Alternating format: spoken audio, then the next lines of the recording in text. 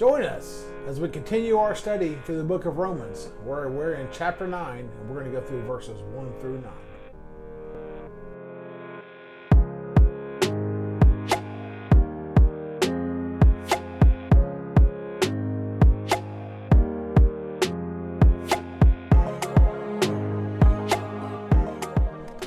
Hello, welcome back to our channel, Christ Be Known. I'm Teddy Stewart. And I'm Ron Stewart.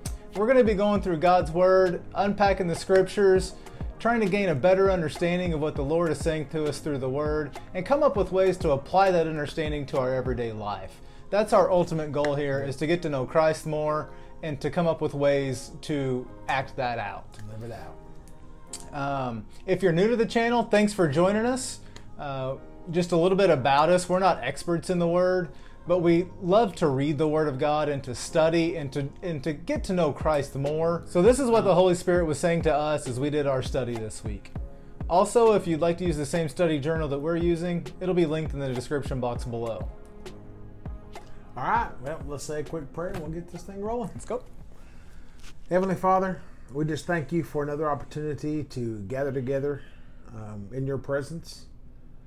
As your word says, where two or more gathered in your name, you will be there, Lord. And there's two or more gathered here. So, Father, we just ask that you would use us as vessels to speak your word, as we're all seeking more knowledge and wisdom, Father. And we ask that you would give us the knowledge and wisdom that we're after. We pray, Father, that seeds are planted, that seeds are watered, and that you would bring forth a harvest, Lord. We do all this for your glory, and you get all the praise. And it's in Jesus' name that we ask these things.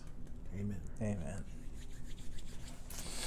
All right, so as we said, we're in Romans chapter 9. Going to go through verses 1 through 9. This was a tough book. Definitely a tough chapter. Yeah, a tough chapter, yeah. I mean, so far, it's just been so packed with information and knowledge and wisdom, and I don't know, this one, there wasn't a whole lot throughout this whole chapter that just jumped off the page at me, you know.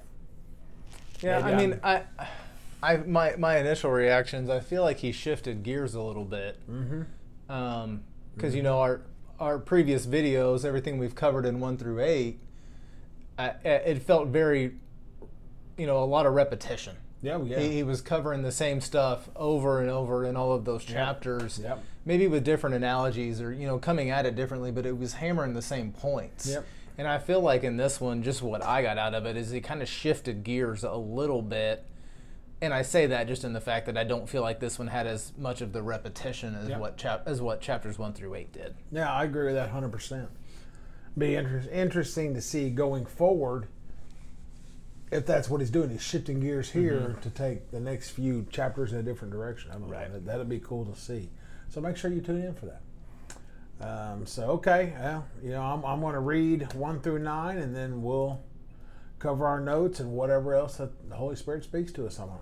Let's do it. Paul starts off with, I tell you the truth in Christ. I am not lying, my conscience also bearing witness in the Holy Spirit, that I have great sorrow and continual grief in my heart.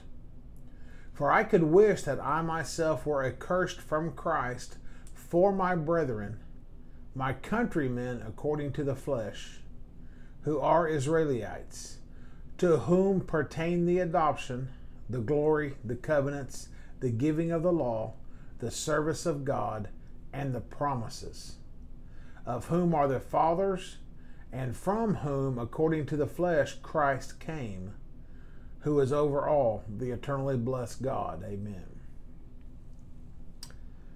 But it is not that the word of God has taken no effect, for they are not all Israel who are of Israel, nor are they all children, because they are the seed of Adam. But in Isaac your seed shall be called. That is, those who are the children of the flesh, these are not the children of God. but the children of the promise are counted as the seed. For this is the word of promise. At this time I will come, and Sarah shall have a son. Wow.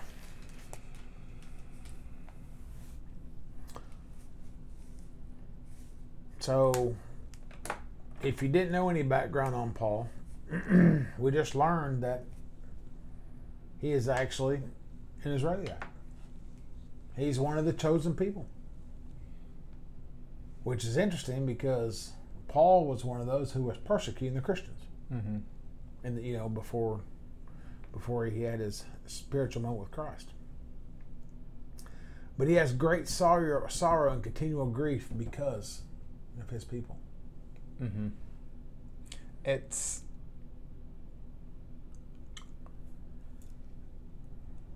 I don't know. It's really interesting that, to know at this point, we're in Romans and, knowing now how, dedicated and how much that Paul, loved Christ and was, dedicated towards, Christ and the mission. I just, to have someone of that stature to say that, they would give that up in order for their, for the countrymen, for the Israelites to live that out. Right. I mean, it's, again, I guess you could go back to, God gave his only son who came to earth and was sacrificed for our benefit.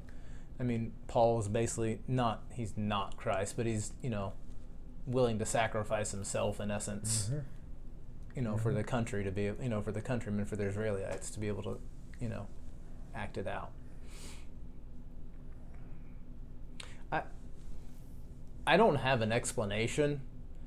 Just as you read this, it hit me really weirdly that his first statements are, and this is Paul, that he feels the need that he has to say, I tell you the truth in Christ, I am not lying.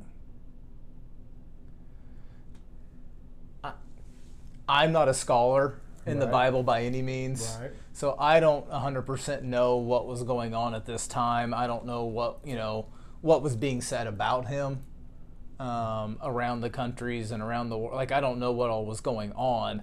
But it just strikes me as odd that he felt the need that he had to lead into this with that. And you bring up a good point there, okay? Because all I know now, I'm with you. I'm not a scholar. I am an amateur in the Bible, completely. But as we've read through the first part of this book, he is fighting against the religious leaders. Mm-hmm.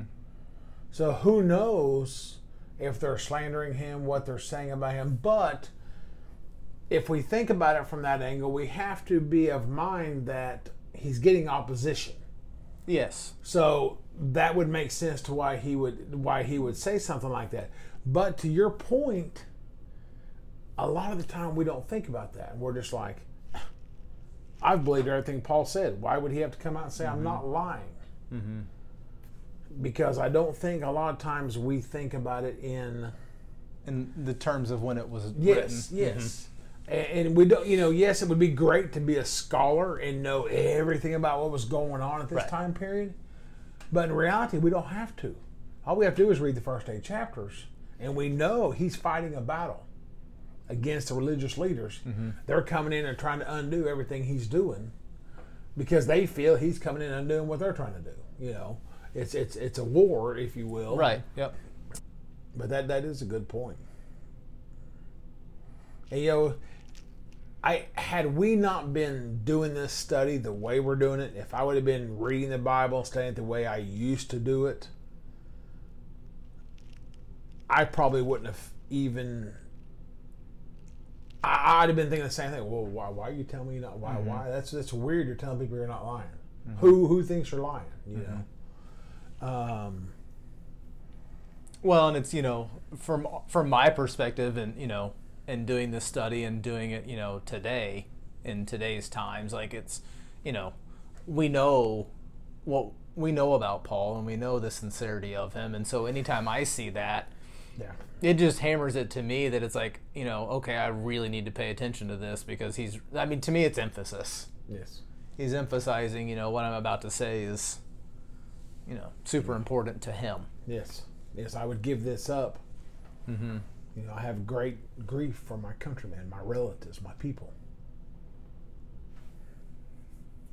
Yep. Well, and that's another thing there is like you said, it's amazing that he would be willing to give it up. Mm-hmm. And so I can see it. Oh no, if you said that today to somebody, they'd be like, "You're lying. You ain't gonna give nothing up. Whatever." I don't think times have changed a whole lot as far as people. No, I mean, as we all know, history repeats itself, and so it's just, it may look different, but the same stuff, underlying stuff, is still going on. Yep. And so then when we get on down here, and it says, "Not all who are Israel, all Israel who are of Israel, and not all are children just because they're Abraham's seed." Because when Isaac came along, and Abraham was blessed by Isaac, that's when where God said, "Your seed shall be called." Mm-hmm. God splits the kingdom. So not every one of Abraham's seed is God's children. But Isaac's seed will be called the children of God. Right. Yep. And it's almost like at this point, I would not step out and say this is exactly the truth because this is thoughts coming to me. It's almost like when God decided to bless Abraham with Isaac, he just had a change of mind, change of heart, and said, "You know what? We're going to go this route, this way." That's what it appears. Like I said, I have no idea what God was thinking. I haven't read that. Because, he told Abraham, "You'll be the father of many nations, and your descendants, this, that, and the other." I think But here he splits it. in God's great scheme, and we'll talk about this more in, the next couple of videos as we talk more about the rest of chapter 9. In his great scheme of things, he's laying it out on purpose. Sure. And he's, because he chose Isaac as to be the one to be called and to, delineate the nations through that direction. And so, but, in the next verse, he goes on to say that those who are children of the flesh are not the children of God. Yep. So we know that Abraham had more than Isaac. He had more than one son. And so it's saying just because you're, a child of Abraham in the flesh doesn't mean you're the child of God, but it's the children of the promise that are counted for the seed. Yep. And so I think it's just his way of showing, or even utilizing as a part of his scheme of just because you're, from a certain bloodline, if you will, doesn't necessarily grant you in. Sure. So to speak. Sure. Well, and just like it says, not everybody who is of Israel, not all who are Israel are of Israel. Mm-hmm. Excuse me. So, and this applies to us today. Not everyone will be saved. Mm-hmm. So, it's almost like God's reiterating back to what I was saying. He told Abraham, "You'll be the father of many nations, and they'll all be blessed," and blah, blah, blah, blah, everything he said. And now he's splitting it, being like, "But just because yes, Abraham had another son with his maid or servant, whatever she was." It was Rebecca. Huh? Was it Rebecca? No. Rebecca was Isaac's wife. Oh, okay. I want to say it was Hagar, but I don't know if that was her name or not. But he had a son with her, but God told him, tell them to pack up and leave. You're going to have a son by Sarah, and that's when they had their little deal. But so yeah, you hear nothing else about his other son in the Bible. Mm-hmm. Well, and the thing that popped to me whenever I read verse 6, was, and I just wrote it down in my Bible. It was, the word Gentiles.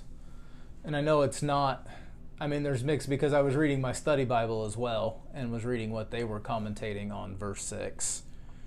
And it wasn't necessarily, they didn't mention necessarily that it was talking about the Gentiles, but to me, that as soon as I read those who are not of, they are not all Israel who are of Israel. To me, I was thinking, okay, well, there's, people that are living there that are in that are not from there. Yeah, they're foreigners. Right. But then my study Bible was it was talking about Israelites that were, and we talked about this in previous videos, that were circumcised outwardly but not inwardly. Right. Right. Which, to me, that's the same as I'm going through the motions, but I'm really not saved. Mm-hmm. It's a relationship. Yeah, they were just trying to have a facade that Yes. they were of this, Yes. but they really weren't acting it out. Yes. You have people that believe in God, but they're not saved. Even Satan believes in God. Mm-hmm. He ain't going to heaven. It's kind of the same thing. Yeah, you're circumcised outwardly, but you're not circumcised inwardly. Mm-hmm. It's the same as believing in God, but you don't have the relationship. You haven't put your faith in Him. You haven't accepted Him as Savior. I guess there's good information here. It just, nothing wowed me like the first 8 chapters have. It's just there's been a lot of eye-opening wow, in the first 8 chapters. I didn't get that at 9, but no, the biggest wow to me was in the beginning. Whenever I read that, whenever he said that he was willing to give up, all, Yep. he was willing to be accursed from Christ in order for them to have all of the stuff that was really that God intended for them to have. But it does really feel like he is shifting gears and laying a foundation for something else. It's almost like he's finally turned the corner from. Yeah, it totally is it feels like a different storyline that we're kind of shifting towards. Yeah. But what do you think? What did you get out of 1 through 9? Maybe you could share something that we didn't talk about, we missed over. Let us know your thoughts on what we said, for sure. We can all grow together. That's what this is about. yeah, absolutely. Completely. So that's pretty much all I've got on 1 through 9. Yep. We appreciate you joining us. If you want to follow along, if you haven't already, hit that subscribe button. Make sure and like the video, give us a thumbs up, and share it. But more importantly, leave us comments. Let's create a community and a conversation in the comments so that we can all grow. We can all get to know God more. We can live out. We can actually be Christ-like. That's our goal. Should be Christ-like. But without knowing Christ, we can't be Christ-like. Definitely have to know him to be like him. Yep. Well, as our reminder to ourselves, let our focus be that throughout this life, we live and die in a way that when we are thought of, it is Christ that is remembered. That's right. Christ be known. Let us pray. Heavenly Father, Lord, we thank you for this time, Father. We thank you for just giving us the opportunity, Father, to open your word and to read your word and to just have the sight to see and the mind to understand, Father. And we just thank you for having the Holy Spirit come in and speak your words to our heart, Father, and interpret your messages to us, Father, and that you would just continue to watch over us, Father, and protect us and bless us, and that you would be with everyone who's watching and listening to this, Father, and just speak to them through your words as they're viewing this. And it's in your Son, Jesus' name we pray. Amen. Amen. See you guys next time.